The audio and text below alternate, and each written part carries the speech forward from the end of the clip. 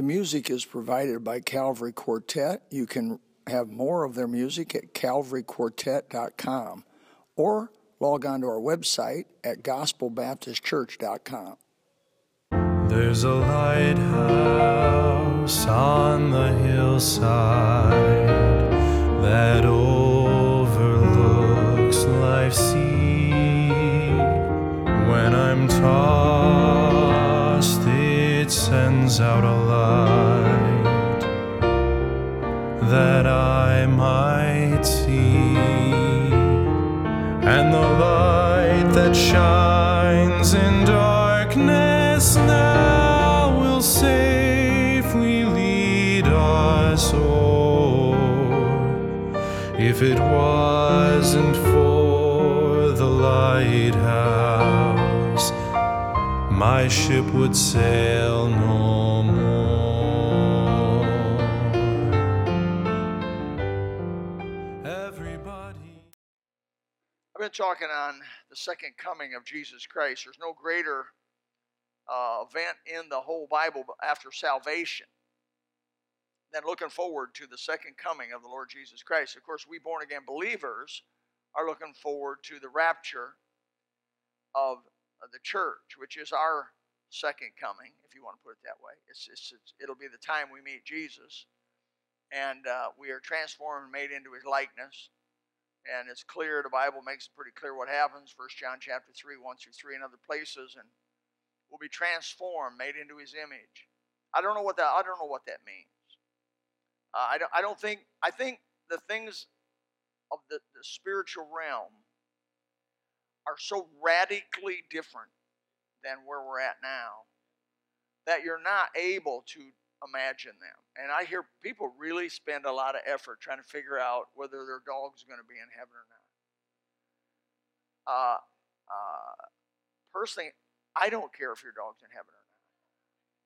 But if your dog is in heaven, it'll be a great surprise for you. But if not, you won't care. You won't care. And because the things of this earth will grow strangely dim in the light of his glory and grace. You don't care about this stuff on earth. You know, am I going to see my second aunt's third cousin? I don't think that's going to be real pressing on your mind. I just don't think that the family ties you have here and all of that stuff's going to mean a whole lot transmitted over there. It's going to be about him. It's going to be about him. It's not going to be about us.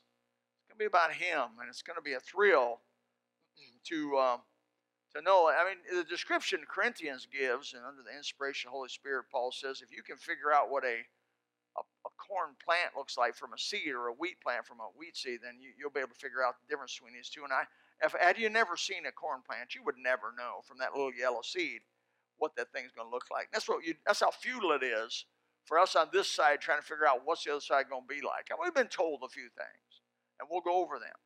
And we do go over them, rejoice in them. First of all, one of the results I want to preach on is the results of the second coming. It's been looked forward to. It's been preached going on 2,000 years of that subject. I know that my old preacher I was raised up with, all the people, almost all the old saints of God that I was raised up with are in heaven. Almost all of them. They're almost all gone. And they spoke about it and talked about it and sang about it and cried about it and looked forward to it, and now they're there. And God's, of course, not going to reward them ahead of me. He's going to reward them. All of us, he's a gentleman. We sit down at the table. Nobody ate ahead of anybody else. Everybody ate at the same time. That was etiquette and manners, and that's the way it's going to be in heaven. We're going to be given the rewards, and God is, of course, wonderful in that way. But first thing he did is he's coming to reveal himself. The world has blasphemed him. The world has doubted him. The world has mocked him. The world has laughed at him. The world has done every wicked thing they can to Jesus Christ. And it's a fairy tale. It's for weak minds. And he's going to come. And he's going to break through the clouds. And they're going to see his face. And the Bible says they're going to flee to the mountains and cry to the mountains to fall on us and hide us from the face of him. Why? They know they're going to be in deep trouble when they see Jesus after having done all of that. It's also not only to reveal Christ, but the Bible says all his saints will come with him. is to reveal us. Well, first of all, how do we get with him? Well, the rapture of the church explains that well. 7 years prior to the second coming, the rapture of the church, the judgment seat of Christ takes place during that period. We're given rewards and crowns, and then we're saddled up. And at a certain time in Revelation chapter 19 is we're from, and we're going to come back with him. Now, that's both Old Testament and New. The second thing I spoke about was the second coming is to judge the beast and the false prophet.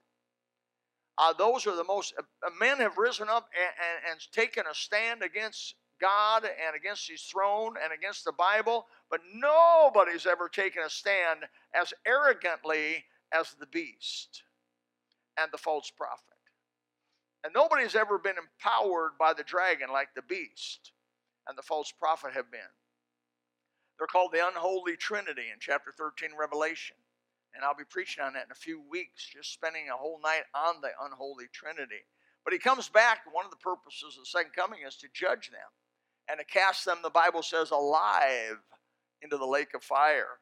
The third thing we spoke about last week was also he comes to bind Satan. Ooh, that old deceiver, that old liar, that old murderer. All the bad that you can imagine is packaged up into one being called the serpent, the devil, Apollyon. He's called 14 different names. He's just destroyer of worlds. He's finally going to be bound. Ooh, that's going to be a good day for us. It's going to be a good day for the world. Now tonight I want to talk to you about he's come to save Israel and to complete his promises to the children of Israel. If you would take your Bibles to Jeremiah chapter 31, we're going to read quite a bit at the beginning here to lay the groundwork for this. I'm not going to be long tonight, but you should be able to get home before dark if the sun stands still. It has once before, so it may do it again. I'm not asking it to go backward or anything real serious, but okay, Jeremiah chapter 31. I'm going to read Jeremiah 31, 33, and a little bit in Romans. We'll show you some of the promises. This isn't all of it. This is just a tip of the iceberg thing, kind of give you a sample. But the fourth result of Christ's second coming is to save Israel as a nation and to give them what he has promised them. There's a group of, please excuse my English, but it's a group of ignoramuses that are trying to deny that Israel is even any more considered in prophecy. They've said the church is going to fulfill all of the promises to Israel is going to be fulfilled by the church, and it is damaging. It is damaging to historical, biblical interpretation. It's damaging to orthodox biblical interpretation. And I'm going to give you some reasons to believe that here in chapter 31 of Jeremiah 35, verse 35. Thus saith the Lord, which giveth the sun for a light by day, and the ordinances of the moon and the stars and for a light by night, which divideth the sea when the waves thereof roar. The Lord of hosts is his name. If those ordinances depart from before me, saith the Lord, that's L-O-R-D, capital S, Jehovah, then the seed of Israel also shall cease from being a nation. He didn't mention anything about church there, assembly, a nation from before me forever. Thus saith Jehovah the Lord, if heaven above can be measured, and the foundation of the earth searched out beneath. Now this is before Hubble telescope. Before Hubble telescope. Now we know they cannot be measured. Now you know by looking through the Hubble telescope, it cannot be measured. It just keeps going and going. And in fact, they say it's growing. And they feel like it's, now where they get that and how reliable that is, I don't know. But it's big, brother. It's big. If heaven can be measured and the foundation of the earth searched out beneath, I also will cast off all the seed of Israel for all that they have done, saith the Lord, saith Jehovah there. He's not going to cast them off. He just told you there about as unequivocally as you can tell somebody, I'm not going to forsake them. No matter what they do, no matter what they've done, I'm not going to forsake Abraham and the promise to Abraham and eventually the promise to Jacob. Came through Abraham, came through Isaac, went through Jacob, went to the 12. He promised them the land. He promised them that their seed would be as the stars of heaven, and he promised that he would be the ruler over them in a place called Palestine. He gave exact measurements of from this river to that river, from this north to that south, very definitive. They never actually possessed the whole thing at one time. You know, when they went into the promised land, how sorry they were. I mean, he told them, I'll give you power to cast all these people. They didn't cast them all out. The Bible says that they were snares and thorns to them. They never really possessed it. In fact, not only did they not just possess all the land he wanted them to possess, they got infected by the gods of those lands and began to worship those gods. And they went through a series of backsliding and judgment, revival, and backsliding and judgment, revival, and backsliding and judgment, revival. And it got worse and worse and worse till the 10 tribes were taken away by Assyria in 721. And finally, the southern 2 tribes, 136 years later, they apostatized and were taken away by Babylon, the nation of Babylon under Nebuchadnezzar.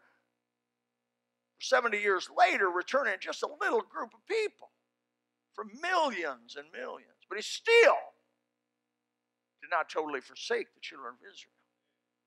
Look at verse 14 of chapter 33. Behold, the days comes of Jeremiah. The days come, saith the Lord, that I will perform the good thing which I have promised unto the house of Israel and to the house of Judah. Let me say this. The church of Jesus Christ, his body, is never referred to those terms right there. And let me tell you, God knows how to speak, and his language is exact to the jot and to the tittle. He doesn't generalize things and say, well, this can mean that or this can mean. No. Israel's Israel. Judah's Judah. The church is the church. I'll talk more about that in a minute.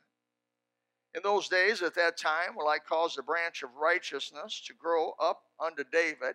He shall execute judgment, righteousness in the land.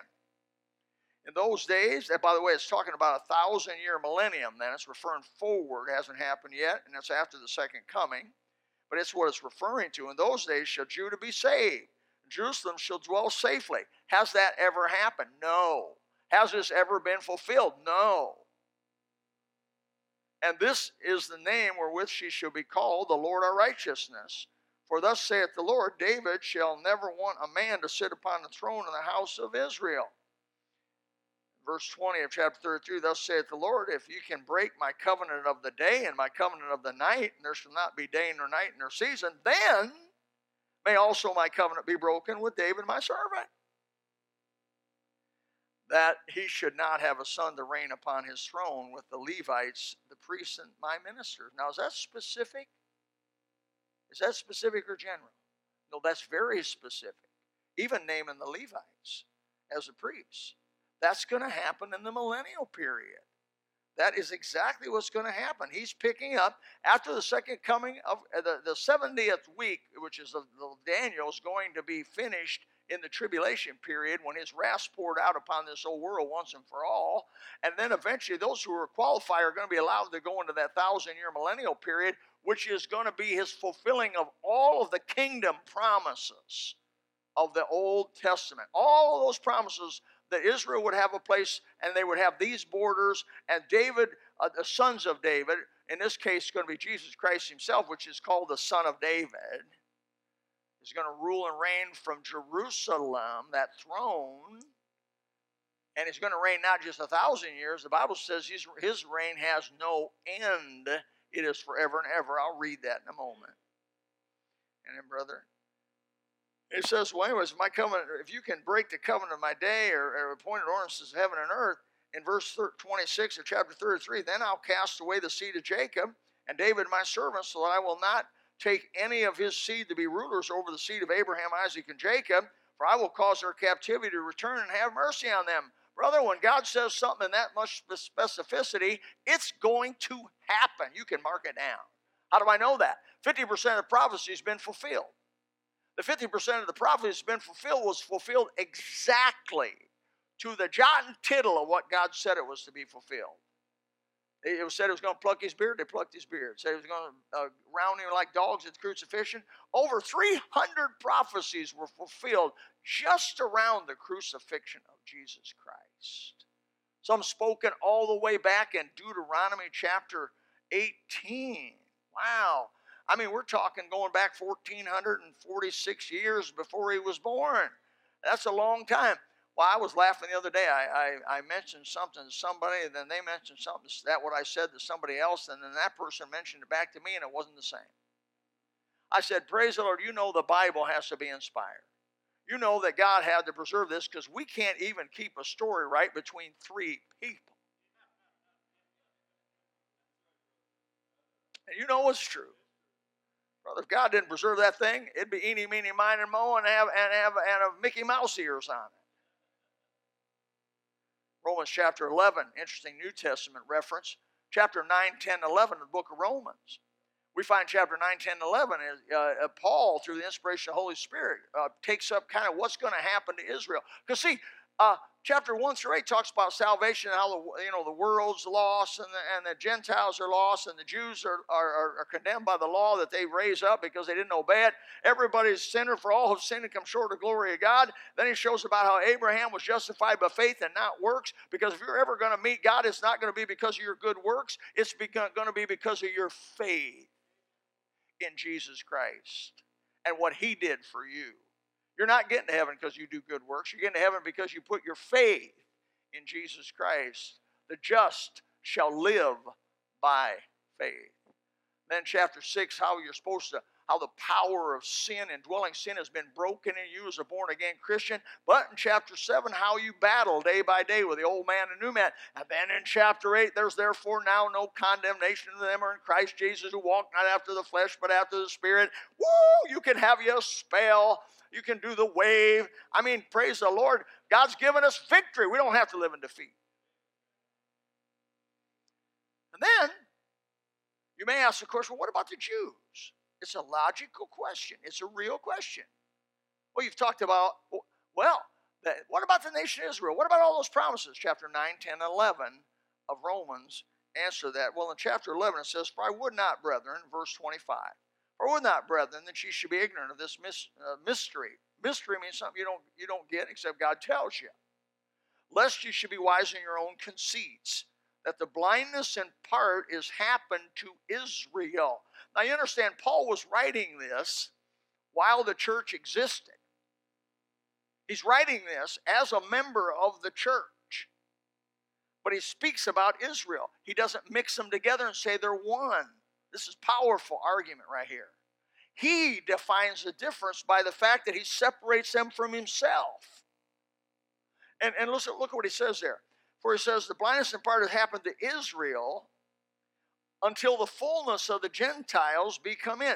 And wasn't Paul the apostle to the Gentiles, wasn't he? He was an apostle. He was a Jew, sure he was, but he was born out of due time, out of due season, and he was an apostle.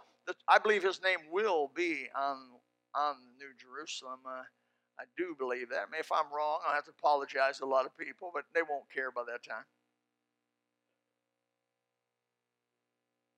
What are we in right now? We're in the age of the fullness of the Gentiles. God is saving some Gentiles for Jesus' sake. Because Jesus went all the way through Gethsemane and went all the way through what he had to go through and went to the cross and shed his blood. And he though he had the power to end it at any time with one word.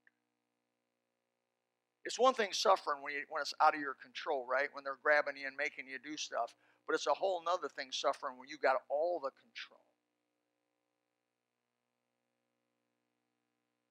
And Jesus resurrected the third day, God the Father putting the seal and saying all them people are out there claiming to be the one, claiming to be the Messiah.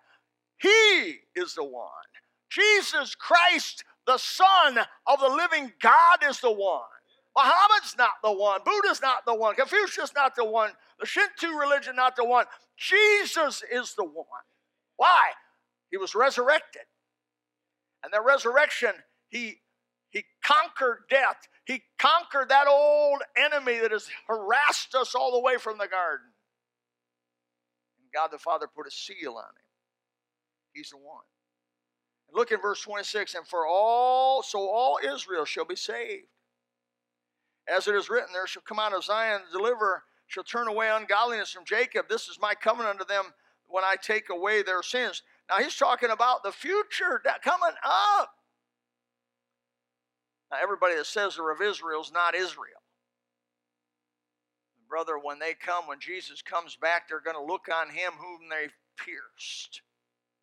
Now, how can they do that? Those people that pierced him have been dead over 2,000 years.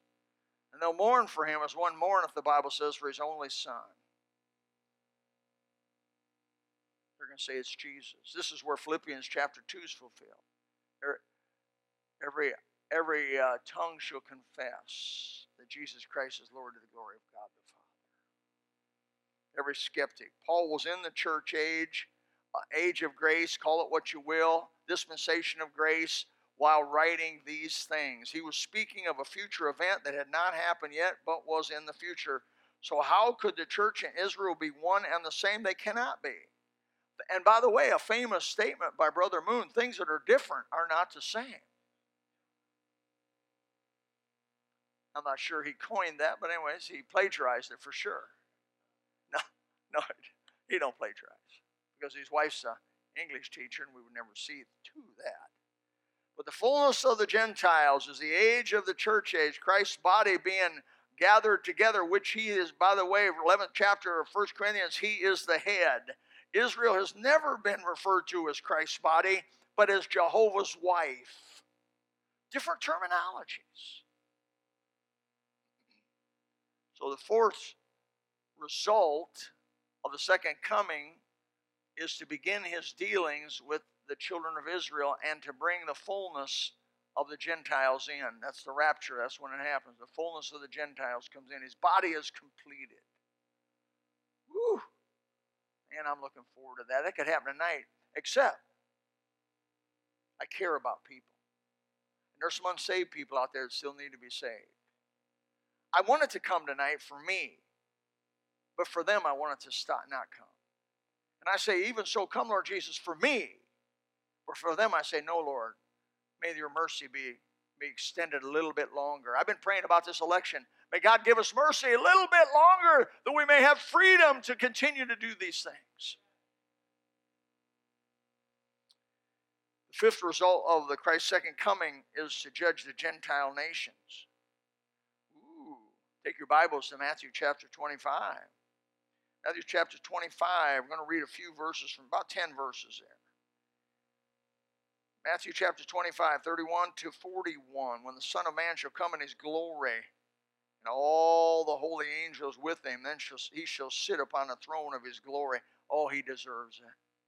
Oh, it's overdue. Oh, his name has been dragged through the mud at every work site and job site. Anywhere you go, and anywhere in English speaking, they use his name as a cuss word. And before him shall be gathered all nations, and he shall separate them one from another, as a shepherd divideth his sheep from the goats. He shall set the sheep on his right hand, but the goats on his left. Then shall the king say unto them on the right hand, oh, I pray that you're in this group. I pray that, of course, I'll say this, I pray that this is the way God addresses you. Come, ye blessed of my Father, inherit the kingdom prepared for you in the foundation of the world. For I was hungry, and you gave me meat. I was thirsty, and you gave me drink. I was a stranger, and you took me in. I was naked, and you clothed me. I was sick, and you visited me. I was in prison, and you came unto me. Then shall the righteous answer, and saying, Lord, when did we see you hungry, or fed thee, or thirsty, or gave thee to drink? When saw we thee a stranger, and took thee in, or naked, and clothed thee? Or when saw we sick or in prison and came unto thee? And the king shall answer and say unto them, verily I say unto you, insomuch as ye have done it unto the least of these my brethren, ye have done it unto me. What a statement. Now people have, this is a judgment at the end of the tribulation period. There's going to be some people alive. Now the rapture of the church already occurred at the beginning of the tribulation period. The church, the body of Christ, has been sealed.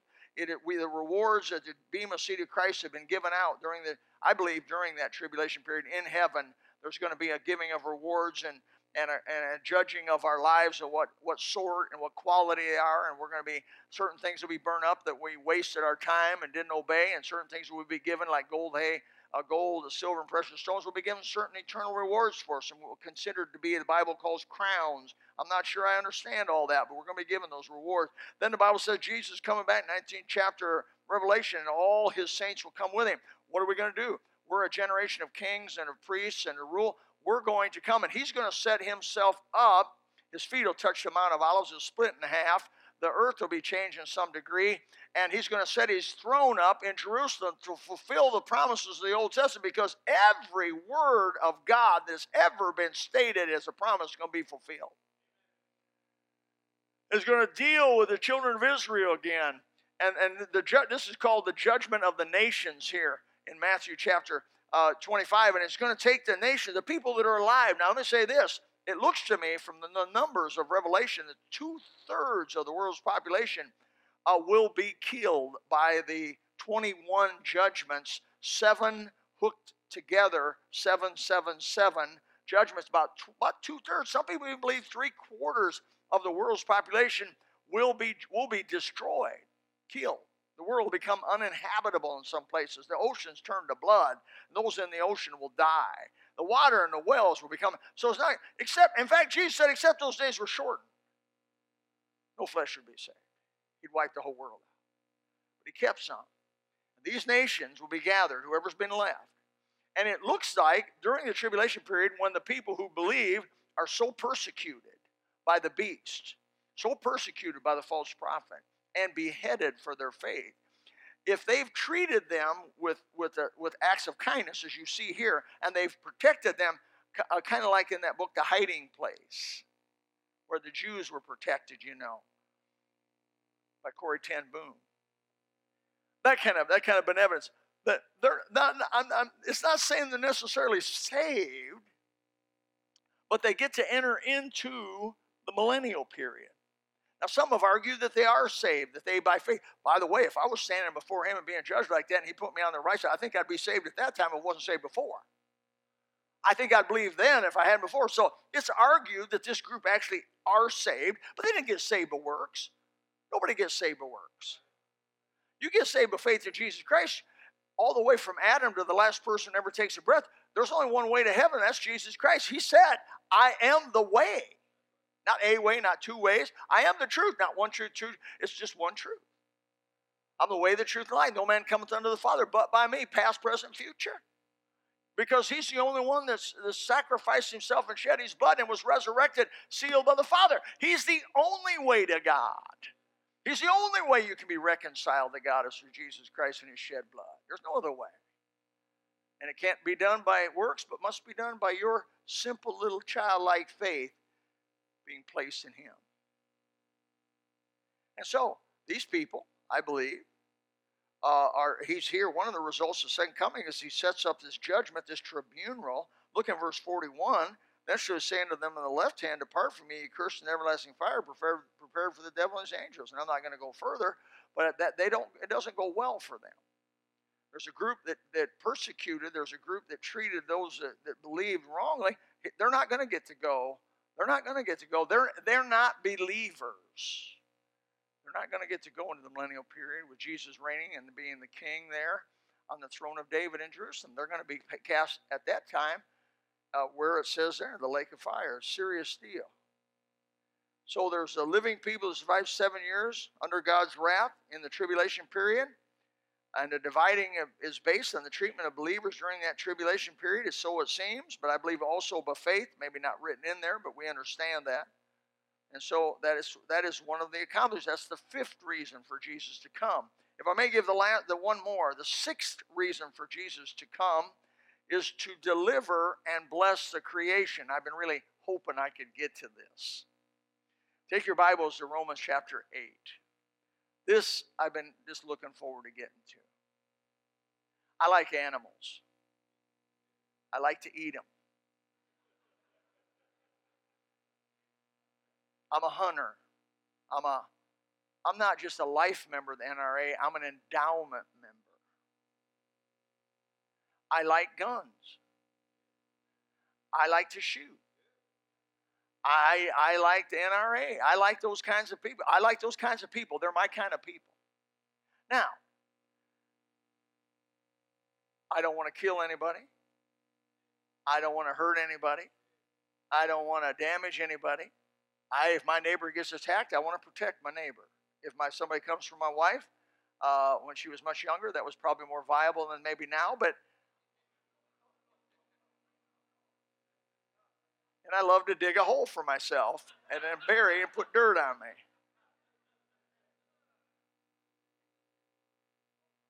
Well, anyway, I want to protect her, you know.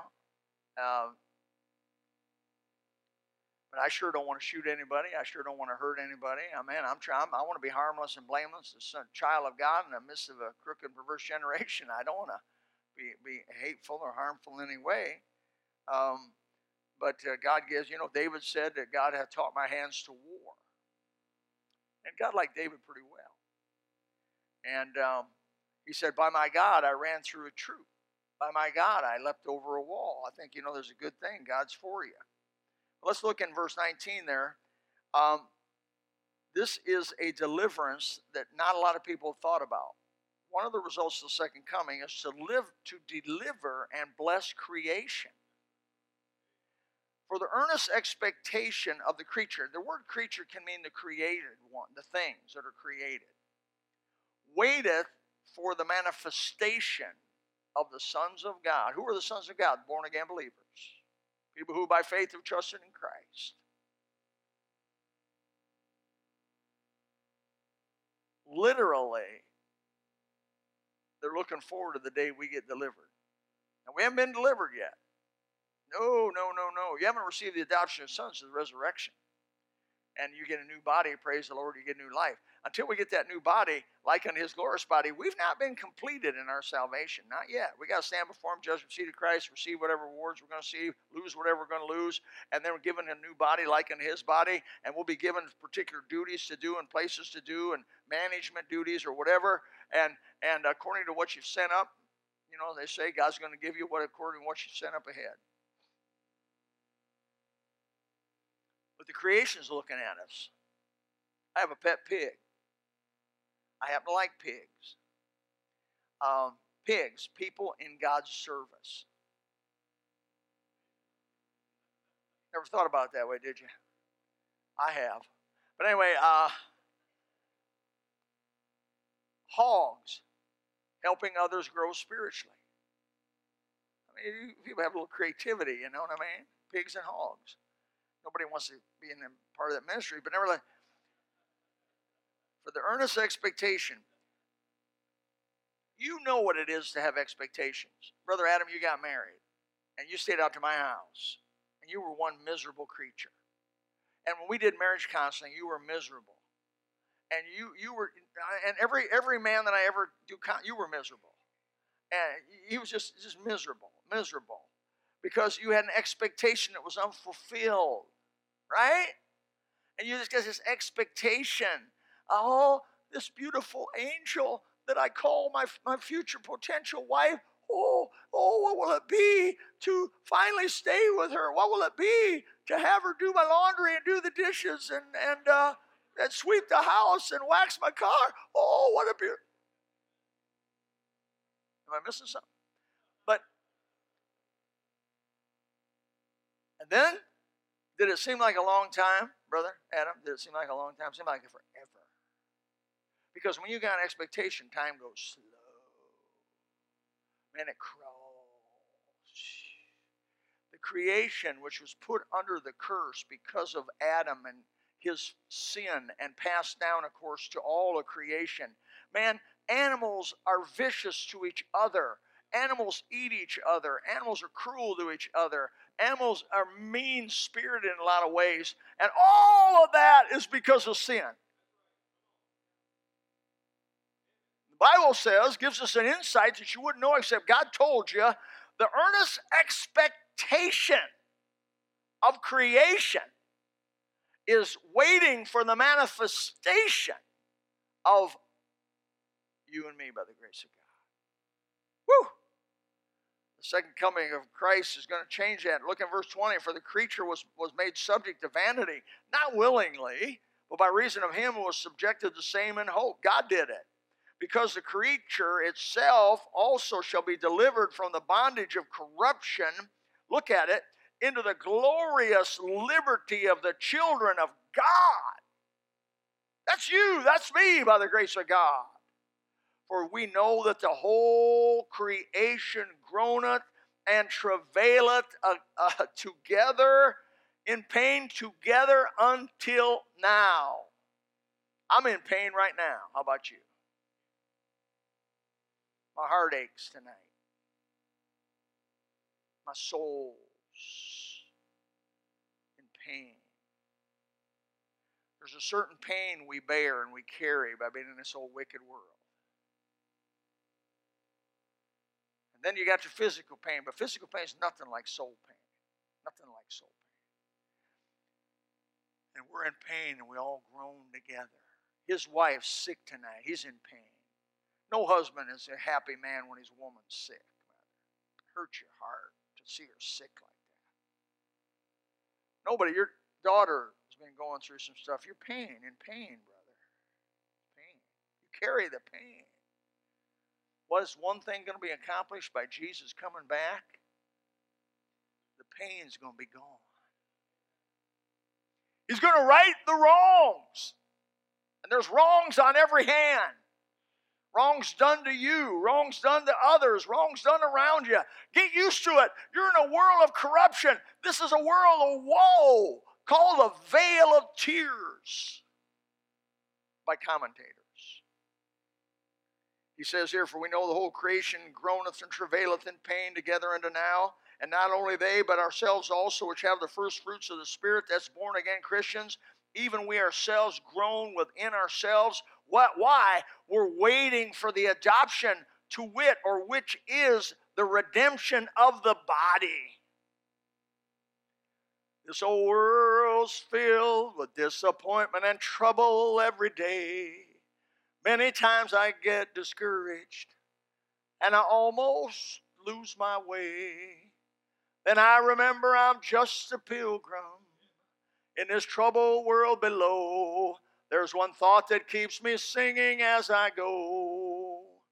We're not home yet, children, so keep your eyes on the Savior. Just a few more days to labor, and we'll sit down beside that river.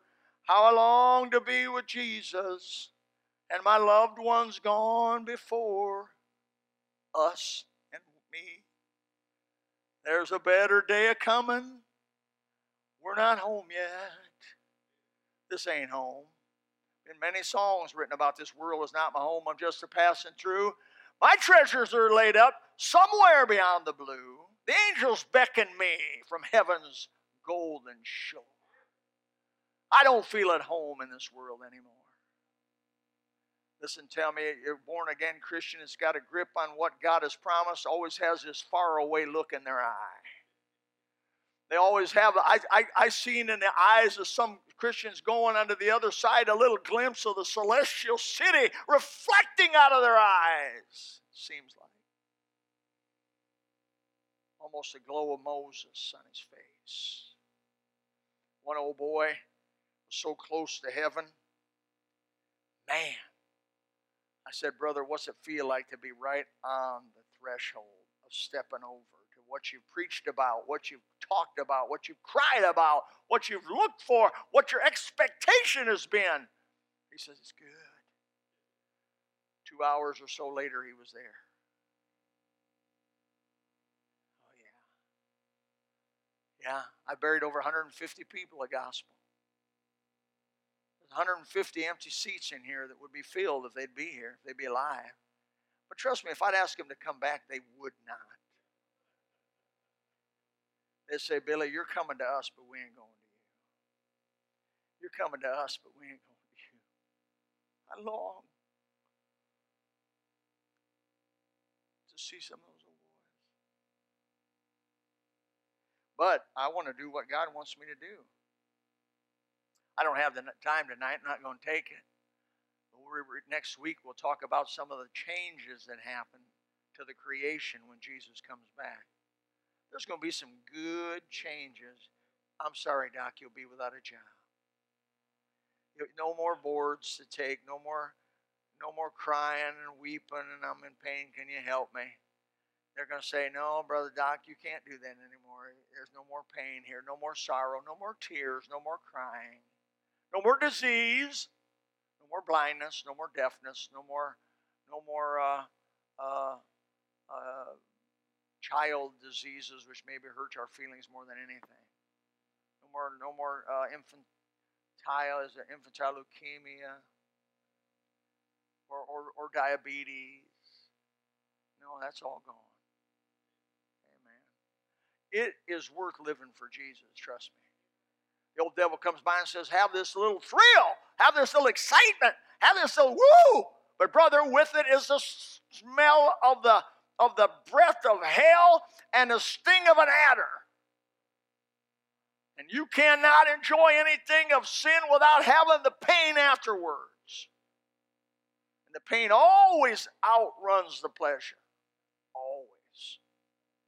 It's God's rule. And it will happen. Next week, we'll talk about some changes. Father, help us to have a vision. If you would like to know more about Jesus and the subject preached on, please contact us at gospel@mygbcs.com or call us at 239-947-1285. God bless.